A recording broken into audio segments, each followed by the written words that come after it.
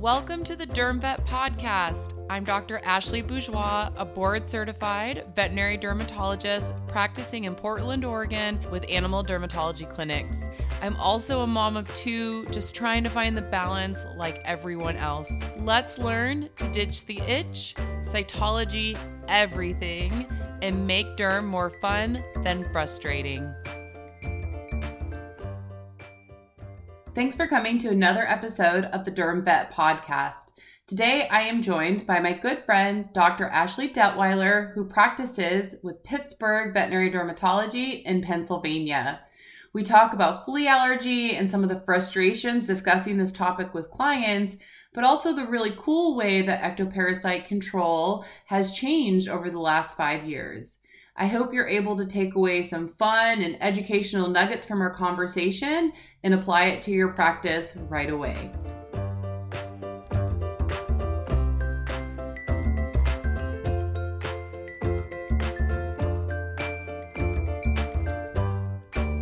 All right, you guys, thank you so much for coming to another episode of the podcast. I'm really excited. I'm always excited to have my fellow derm nerd friends on, but I'm really excited to have Dr. Ashley Detwiler on the podcast today. We have actually been trying to do this for a few months, but life is crazy on both ends. So I'm so happy to finally make it possible to have her on.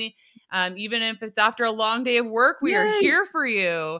So Ashley, thank you so much for coming on. Thank you for having me. I'm so excited. I know it's been too long. We're trying to coordinate this. That is life. I'm giving up all expectations recently, besides a viral pandemic, just in general. Like, it's crazy times, especially with spring allergies for us right now. So I was actually thinking about this. So we were in separate residency programs, but we were the same year together in residency. Do you remember when we actually first met? Was it at NAVDF? I think so, but I know I contacted you specifically by name because I was having formatting difficulties with a project and a report. That's right. I totally forgot about that. I just was sitting getting on and I was like, when did we first meet? Yeah. I totally forgot about that. Yeah, I guess yeah, we're all in big rooms that we meet everybody at the events and stuff. And I was from a residency in the Northeast or Midwest, and you were from the California group. So we had kind of different circles, if you will, of regions. But no, I by name more so met you through helping resident kind of stuff. We're all in this together, even if we hadn't met face to face yet. I'm glad you remember that. I totally forgot about that. That's funny. Oh, case reports. Oh, yeah, we're happy to be done with that. So I'm really happy to have you on. When we talked about kind of what topic is important, for the listeners and in something that we deal with all the time, something that came up a lot, and I know you deal with a lot and you've practiced in various different locations, probably especially, I would assume, your family or friends down in Florida, you probably really have issues, with ectoparasites. But we struggle just like general practitioners struggle as far as flea allergies and ectoparasites. So that was kind of a topic that we thought would be really good to go over because we get the frustrated clients and the difficult cases just like anybody else, even as specialists. So let's start really simple. In knowing that most allergic pets can have multiple types of allergies. We're just zooming in on flea allergies. So knowing that environmentally allergic dogs and can often be flea allergic, and we can have other clinical signs that can happen. If you see a predominantly flea allergic dog, we'll start with dog and then go to cats. What clinical signs are you specifically looking for in a case? I like a recent description I heard for dogs with flea allergy, that you need to see that they have flea allergy pants on. So, and I think it's hilarious because one of my nephews is nicknamed Pants, but anyway, and so a dog is wearing pants. So they probably chewed the hair off of their tail and their legs and their rump. And so just like if you put pants on a dog, it would be all the area under the pants that would be affected. or could be affected. But most commonly, of course, would be around the tail base or at the start of the tail, and then on the back, like on their back towards the tail. So in that region, that's where we like to flea comb at first. But I flea comb everywhere just in case. Yeah, so I go for pants for the dog for 200, Alex. I I like that. What I always tell owners, if I'm really worried, that's the big thing, is if I'm going to steal pants. But I have said, if you put a belt on your dog, what percentage of Oh, chicking, oh my God, licking, chewing, itching, I don't like to just say itch because people just think like scratching with their back leg. Yeah. So yeah, they don't itch, but they're hairless. Um, so I say what degree, like what percentage of that is behind a belt if you put it on your dog, but I pants like is the belt. better. Okay, well we can trade off. That's fine. We'll steal from each other. That's what Derm's about, Absolutely. collaboration. So how do you find that different in cats? Do you put pants on cats, or what are you looking I for in feel like cats? I describe cats definitely not as small dogs. Cats do their own thing. They read their own book. They don't read our books. I think I've seen cats kind of be more equal opportunists. They will scratch or chew or pull hair out almost from anywhere. But I feel like around their neck and head is a popular area. And I read somewhere another dermatologist was saying, oh, it's because because the cat's overgroomed so much that a flea has figured out that they should go to the top of the cat instead of the lower part of the cat. And I was like, is a flea really figuring that out? But I mean, a flea is going to evade the system, right? And if the belly and the legs are getting groomed so much, because cats do that, then maybe the fleas go north, they go towards the head. So I comb everywhere on a flea for sure. I do always hit the tail, and I always hit over the lower back, just like a dog. But I found fleas causing problems around the neck, or they're just scratching at the neck.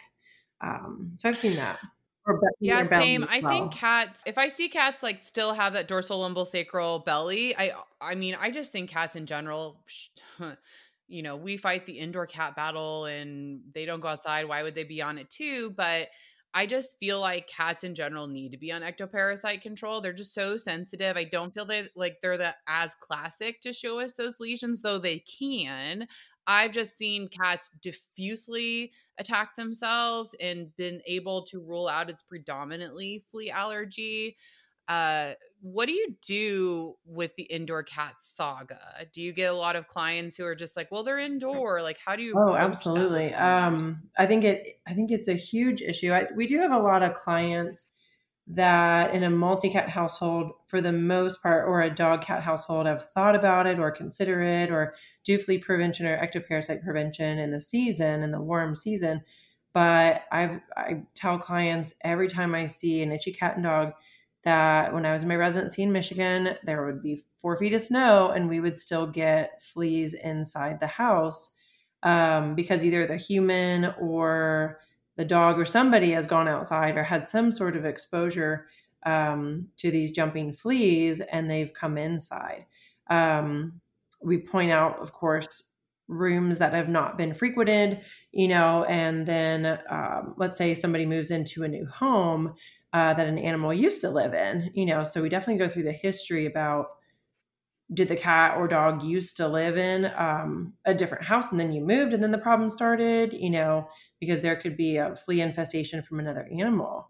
Just the one time the cat also gets out in the backyard or went to the vet's office or got groomed, Yeah. it's those moments that could make a big shift for these animals. So we try to maintain the year-round flea exposure. At least I do in conversation, especially when a dog is in the house with the cats.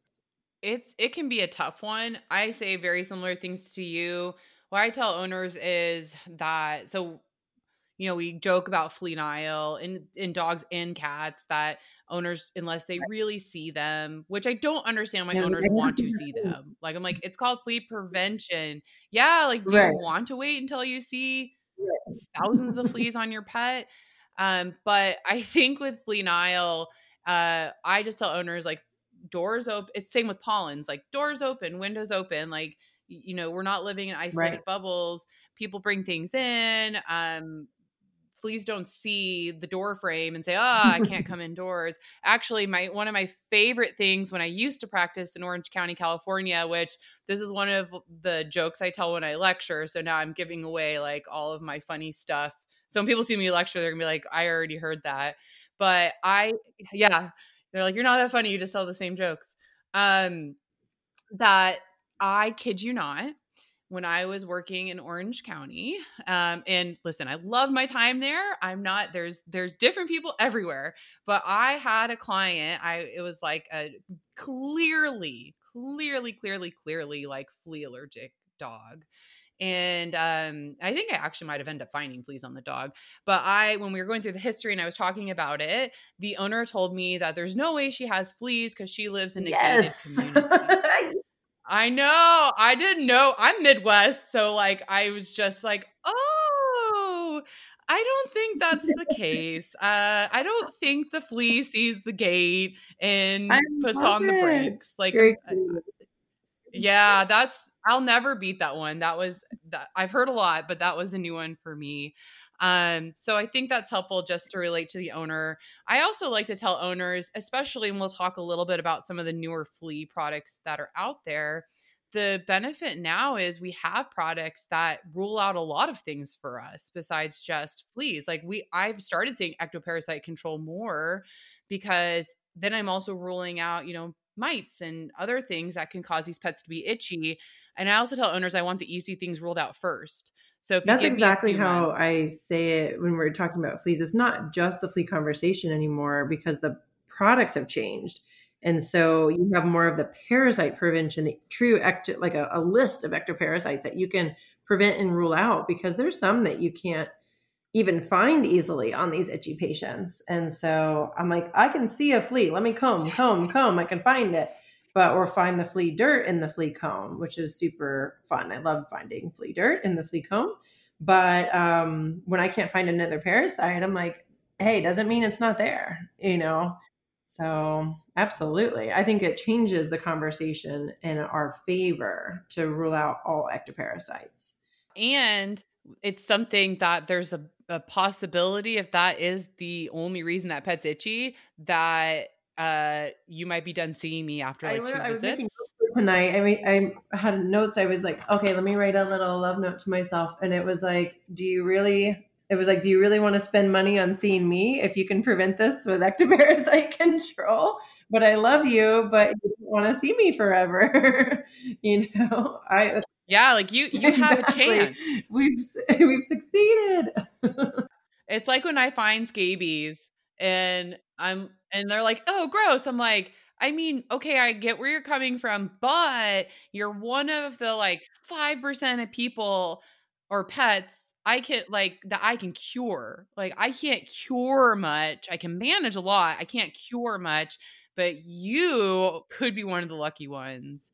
So that's great. So talking about products and in the way that they have changed, and listen, there's tons of brands, like there's tons of different really great products. We're all going to have our favorites. There's really good quality ones. I also think there's a difference between saying there's a good flea product and a good flea allergic product, because flea allergies and just flea prevention on a normal dog is different. So do realize, for the people listening, that we're talking about pretty severely allergic pets. So just because we have certain favorites doesn't mean other ones aren't good.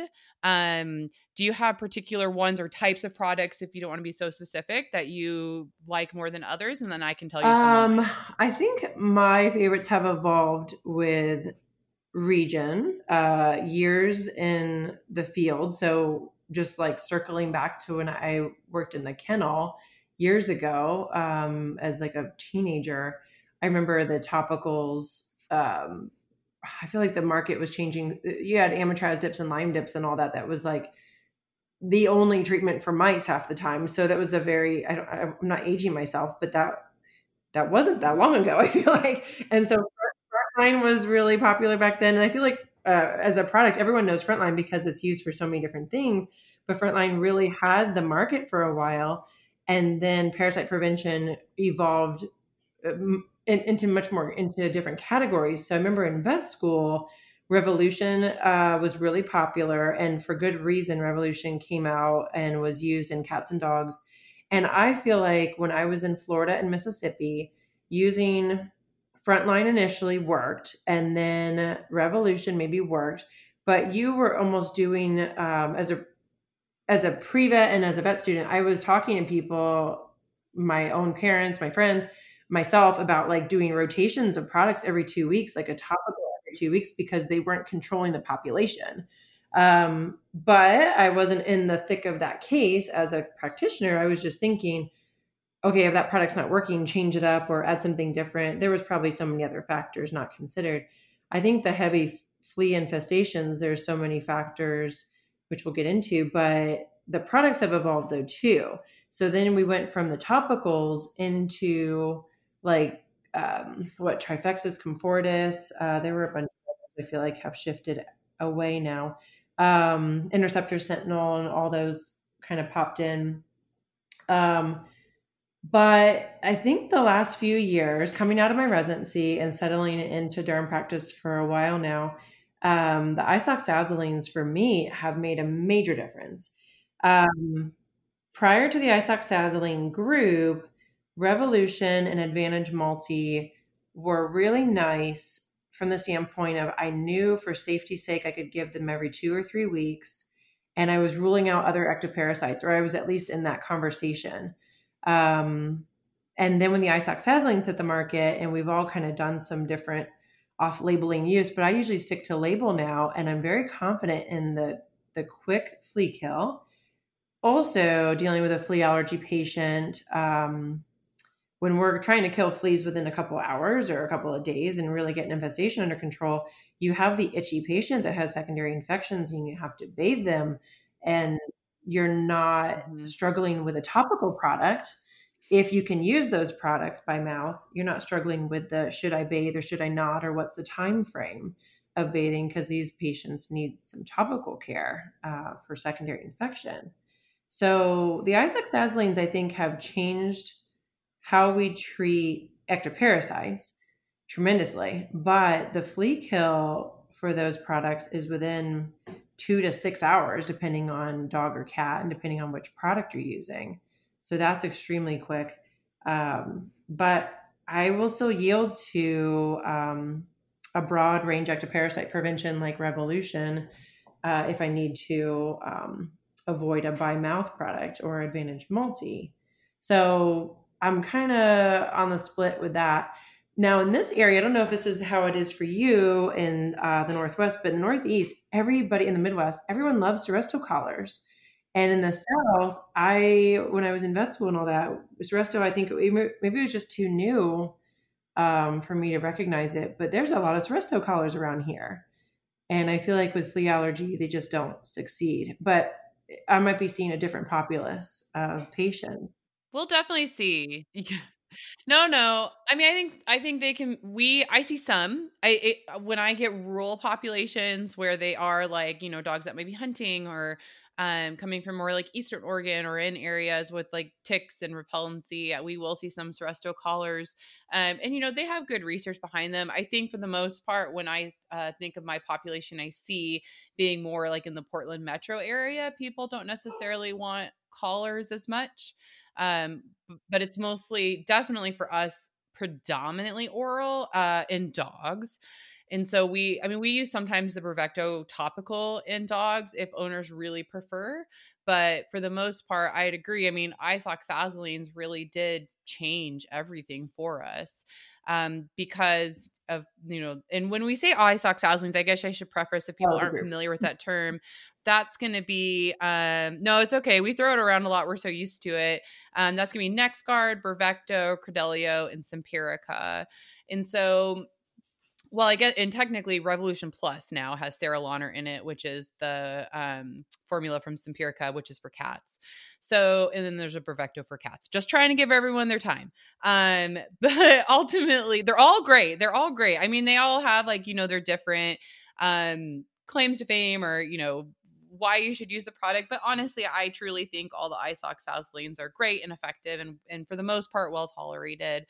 but it has changed the game for us. I mean, to be able to say, let's just put you in good flea control, and also if you have Demodex off-labelly, like this could be, you know, beneficial and has literature to back it up. I've had a few successful off-label uses of scabies with Simparica, where I've actually found it.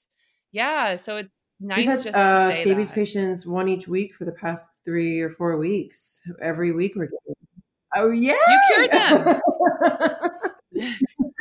That's a great I percentage for a know. dermatologist So to much cure one cure thing this a week. week. It's That's crazy. amazing.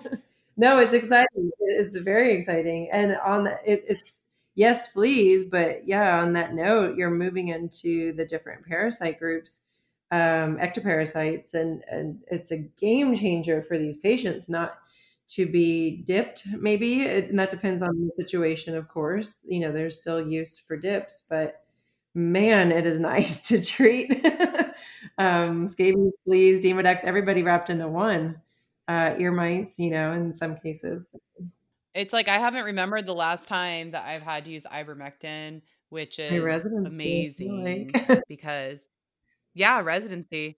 And I remember, like, I mean, for the most part, it was well tolerated, but you know, you try to come off, they'd break out.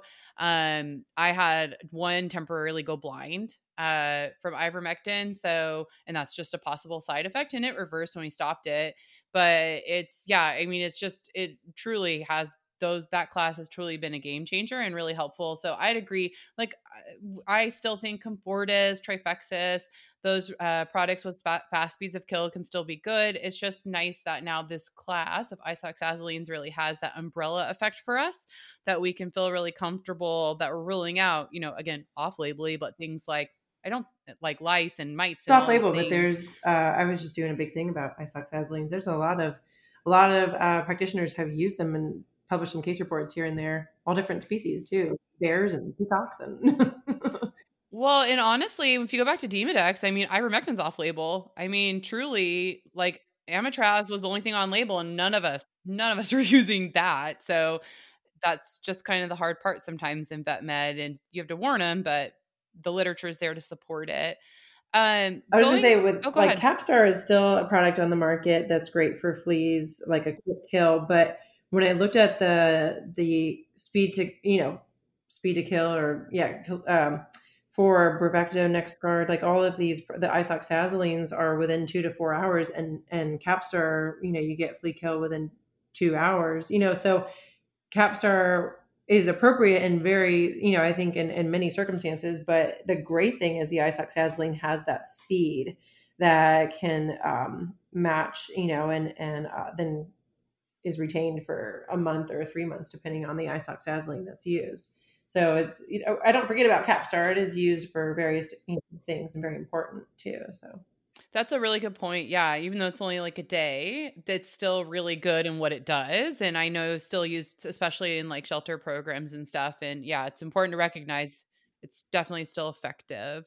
In those really tough cases, if like either flea infestation, and I don't think for the most part we deal with like true flea infestation, but do you ever talk to owners about like environmental control within their house or suggest that? Is that something you've had absolutely, to do? I think that's a great question that every owner should be asking. If they don't bring it up, we at least are addressing it from a point of getting all the pets in the house on a prevention. And I don't think just any prevention. I really want to make sure, if we can, that everybody's on the same prevention for the purpose of like scabies and other contagious ectoparasites. But like for flea infestations, I always reiterate, if the entire group of pets can be on a flea prevention, that's your first line of defense. But not just on a flea prevention, but on every month, potentially with a reduced interval of dosing, maybe every 21 days. That's circumstantial, I think. But if you dose month to month, all pets in the house, and at least for 3 doses. I always say at least for 3 doses, but I think that needs to be all year round. That's the conversations that I have. Of course, I always throw out that I'm from Florida and it's hot and there's fleas everywhere. So that's the mentality. I just keep everyone on flea prevention all year round. But I think even if it's cold out, no matter what time of the year, at least 3 months of control or prevention. But in the environment, they should be considering an exterminator. And you can call around to exterminators that maybe focus on parasitic issues versus, others. I haven't called an exterminator recently myself, but those are questions for that individual.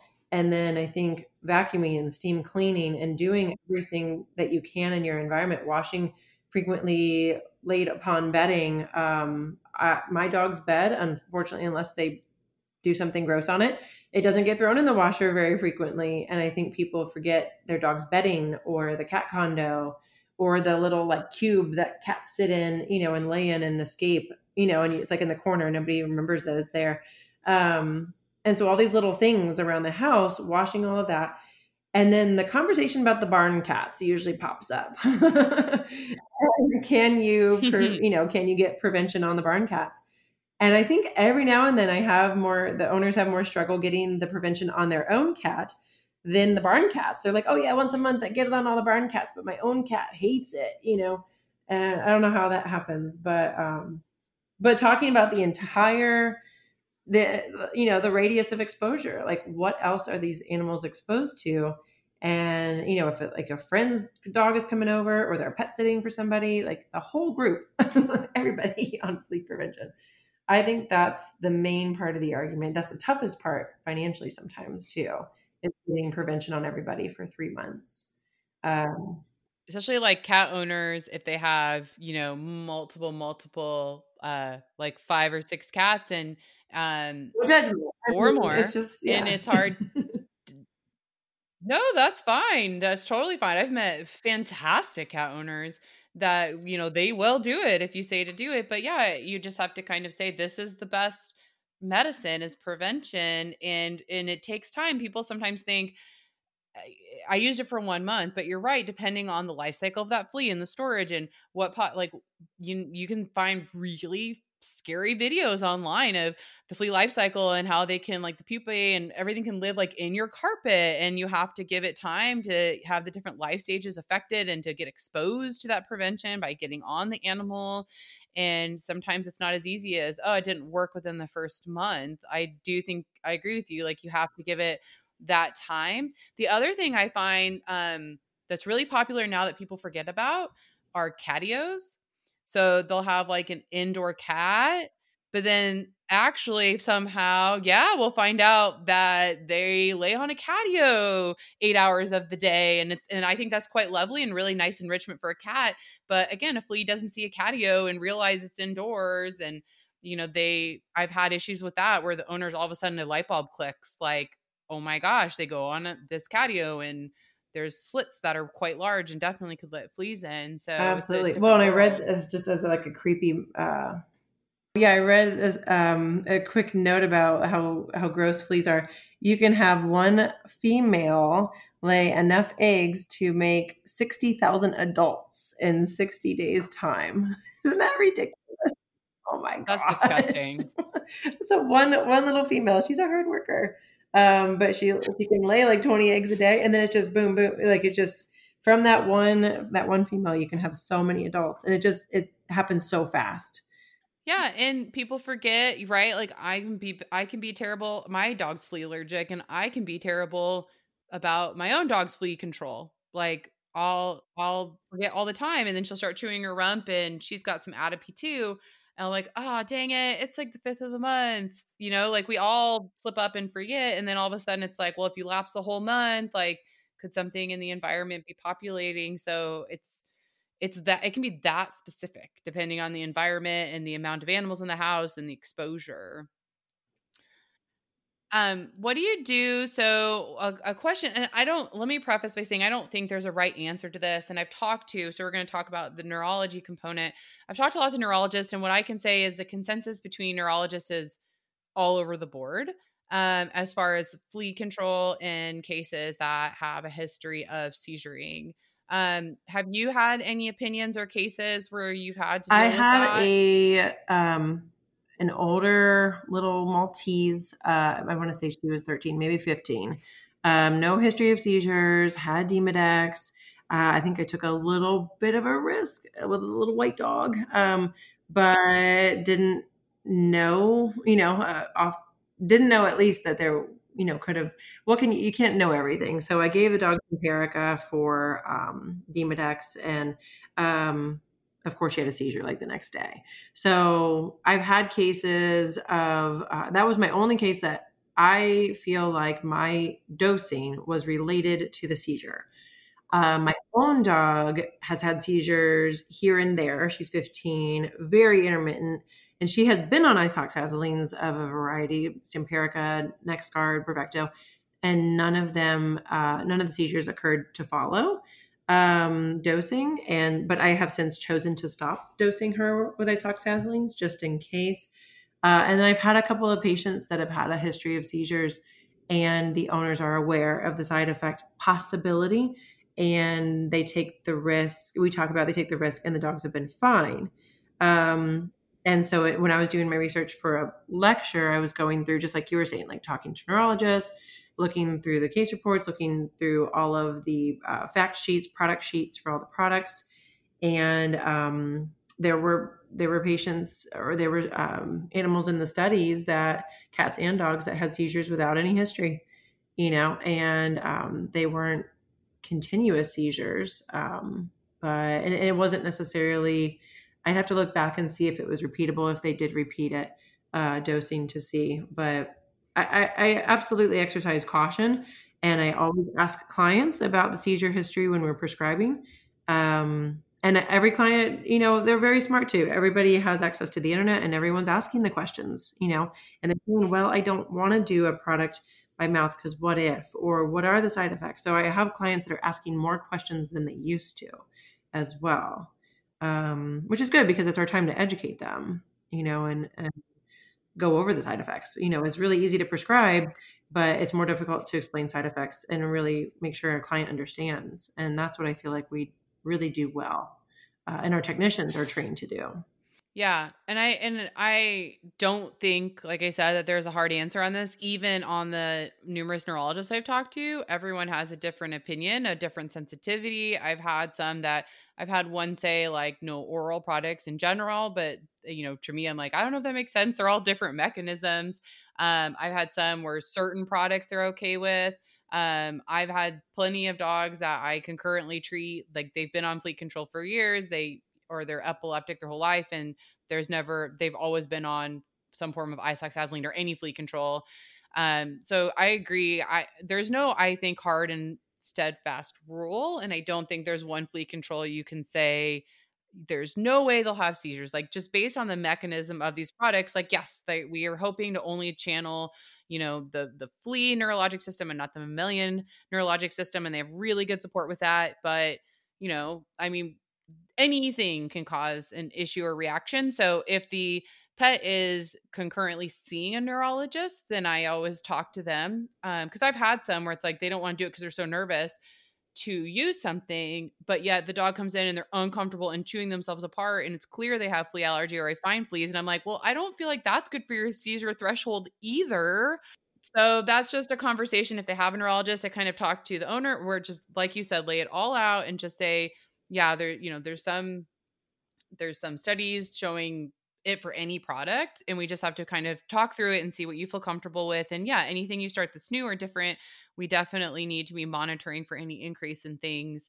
But I don't think it's a reason to necessarily shy away, because I have seen it make a big difference in even those seizure patients as far as just their comfort level when we do address it and the owners kind of understand I that. had a client today that said she was concerned about starting the Seresto collar again for her dog, or any topical, because her granddaughter was about 1 year old and was like all over the dog. And I said, well, I can't speak to the pediatrician recommendation, but I said, if you're nervous about a topical product on your dog, there's the alternative of the oral preventions. And she was a little nervous about flea prevention in general, but she wanted to do right by her pet. So we were talking about like the human effect of contacting the products, that are topical. And, I'm like, well, all these products essentially should be for a flea or a parasite, and should not affect us. But, it's like anything, like you said, an animal can be sensitive, and a person contacting a product could be sensitive too, so just, it's that conversation, having the open conversation with the client. Totally. The last thing I want to ask you about, because this is commonly asked like on social media or in lectures or even to owners, diet trials. So I actually got our good friend Casey's opinion on this when I talked to her about food allergy. But the question of now that we are shifting to a lot more oral products for flea control, which I would say over 90% of my patients, because I'm a frequent bather with my patients, are on oral. What does it look like for you in knowing all of us are completely different in how we handle that? So they're going to be on some sort of flavored heartworm or flea control prevention. Do you care? Do you not care? How do you manage The that? conversation absolutely includes caring about anything that goes in their mouth. So toys, treats, everything's on the table. And then I think sometimes we remember the items. We're like, hey, flavored heart guard. And they're like, oh, yeah. So I always explain that these products, for the most part, by mouth products are once a month, unless something had changed or they accidentally gave it more for some reason. But in a food trial, maybe the once a month maybe wouldn't be a big issue. However, when we're really dealing with these tough cases and a really sensitive animal gets a hold of a flavored chew, beef flavored or pork flavored or whatever it might be, and we have a hiccup in the food trial, if we can't isolate everything, if we can't get away everything, we're going to start questioning anything. And so the heart guard, absolutely, if I can change the heartworm preventions, if the owners take the advice, the recommendation, we go to non-flavored prevention, heartworm non-flavored, thank goodness, came back out. If not, Revolution or Advantage Multi for dogs at least has a label for heartworms. I can't speak to the effect in every part of the country, but it's labeled. And then I think there's some debate in different regions.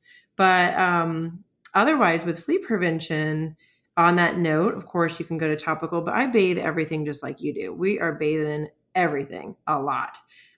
So I like to now, especially during food trials, go to Brevecto.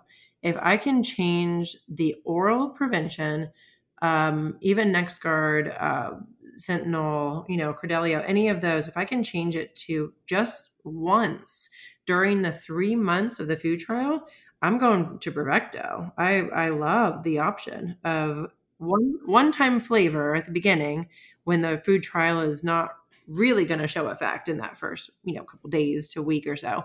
And then it's effective flea prevention the entire time. I love it. That's hands down perfect. But I've had some owners that are a little cost or whatever will come up and they don't want to change, or they just bought a new box of NexGard or something. When you talk to the companies, they will say these are hydrolyzed products. I want to believe that what is in the product won't interfere with my food trial. I try to look at the entire patient's response through the whole food trial. And most of the time, if I have to have NexGard or something, Simparica on board during the food trial, I'd rather have that than the flavored heart guard, because of what the companies will describe. The actual flavoring is not a meat protein, or it's hydrolyzed. But the long and short answer is I like Brevecto for flea prevention, ectoparasite prevention, if I can get away with it for the food trials for dogs. That's okay to have a long answer. Derm is long. Our conversations with owners are long. There's never a clear-cut answer.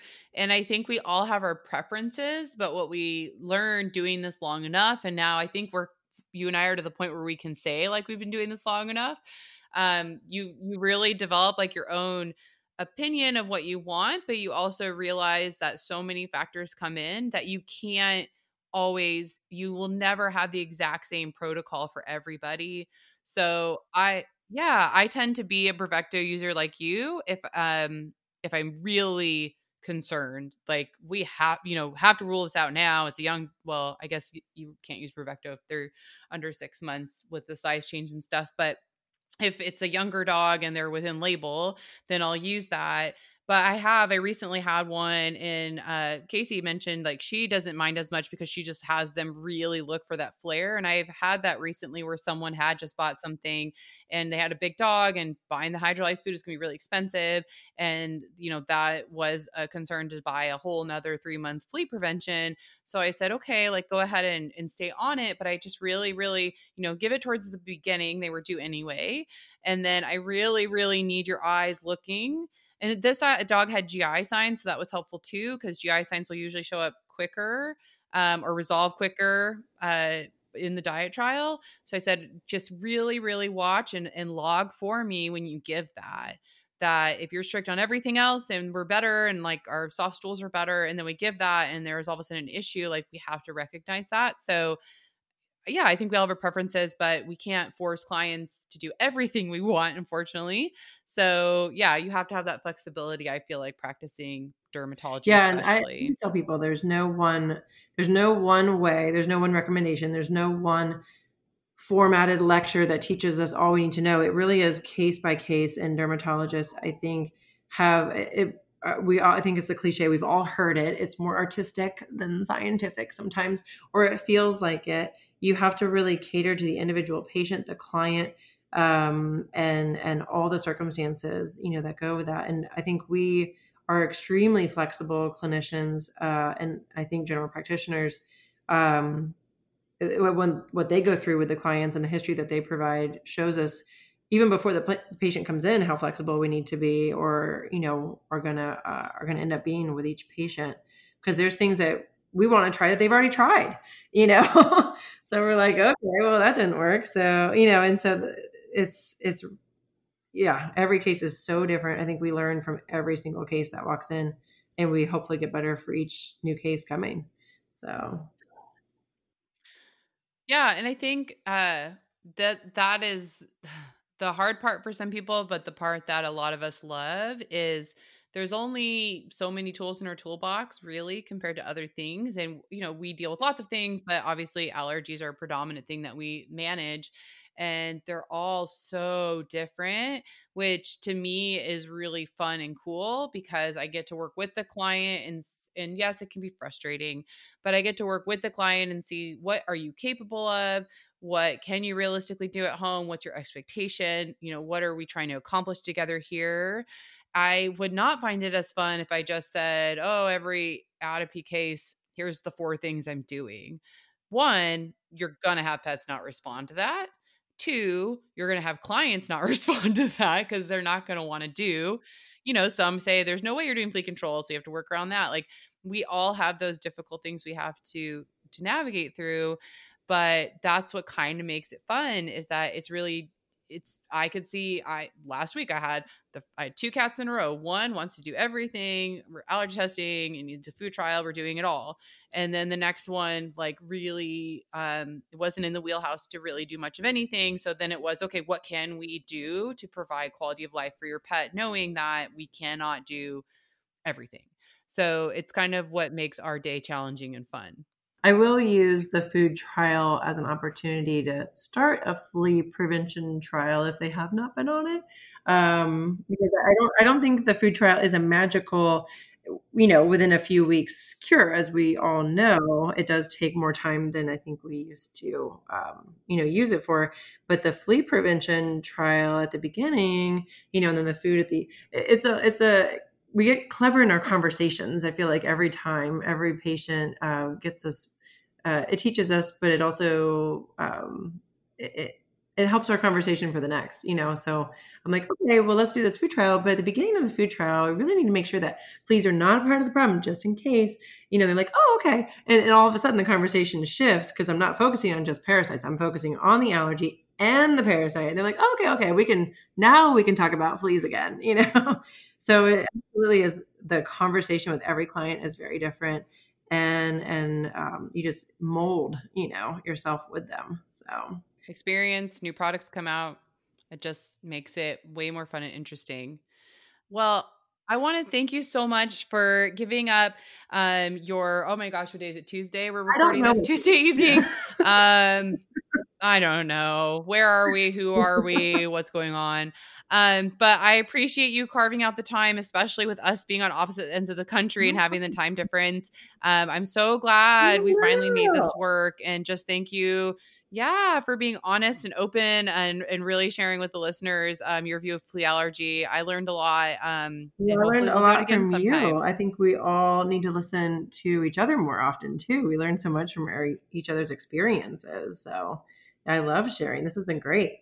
Thank you. Yeah, that's a mic drop moment. We'll end on that. Collaboration and learning from each other is the most important part of veterinary medicine. So. Yeah.